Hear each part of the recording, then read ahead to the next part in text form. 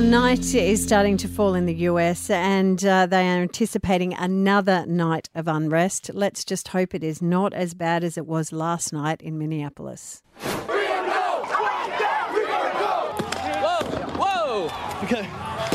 The police are throwing their grenades back into the crowd. Well, this is inevitable. The protesters are refusing to move back, and now the tear gas is coming in. They are refusing to move, and the police are telling us to get out of here. The clouds of tear gas made it impossible to breathe.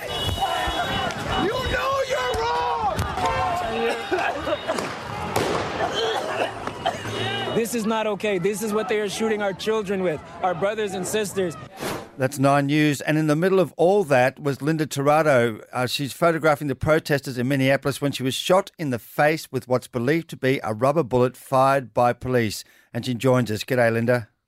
Hi, how are you guys going? Linda, tell us exactly what happened. So I'm a photojournalist, and I was out taking photos on Friday night just before curfew. And we got reports that police had started gassing protesters without a dispersal warning or without any notification and before the curfew.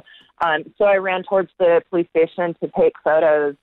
Maybe 10, 15 minutes later, I got hit in the face. My goggles were destroyed. I was wearing, protective eyewear. And at that point, protesters actually came and grabbed me and put me in their own medic. They have their own medic stations and their own van system, their own ambulance system. So I was put in a medic van and taken to the hospital. And I was in surgery within an hour. So you are running towards where the protesters are and the police are in front of you and then they start firing on you. That's my understanding, yeah. I remember I was standing still. I was lining up a shot, right? And I was about to take this picture and I was just raising my camera when I got hit. So I was facing the police line. The protesters were to my back. Was this like more as part of a spray? We've heard of tear gas canisters being fired over the shot, or like a stray shot? That's hard to say because when you're dealing with tear gas, they'll generally pop at least 2 or 3 canisters in kind of a row because generally when you're dealing with tear gas for crowd control, you need that much spread of the irritant. When it comes to what they call these less than lethal rounds, these kind of projectiles that I got hit with, it's anybody's guess whether they, pump 10 into the crowd or whether they just hit me specifically.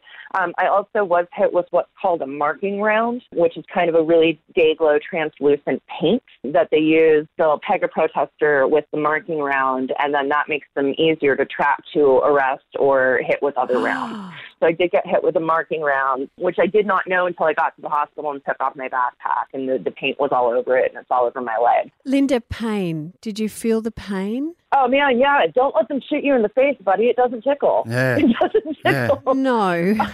But it hurt immensely. But honestly, the laceration in my eyebrow hurts more than my actual eye. Because you don't really have nerves in the front of your eyeball. Like, most of the nerves are in the back. Childbirth was worse than losing an eyeball or getting an eyeball split in two. And I was talking to the doctors. They were like, yeah, we hear that a lot. The eye itself was split into nearly 2 pieces and detached from the muscles. So I'm going to start a podcast called Adventures in Blindness, and it's just going to be a list of everything I bumped into this morning. Because without the depth perception. But it was good. My very first night out of the hospital, I came home and I tried to pour a glass of whiskey thinking I'd earned myself a damn drink for once.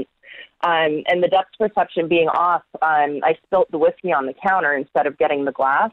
And this guy on Twitter, this good old Southern boy, did a whole video where he said, now I heard you got a boo-boo. Ain't nobody cares about that.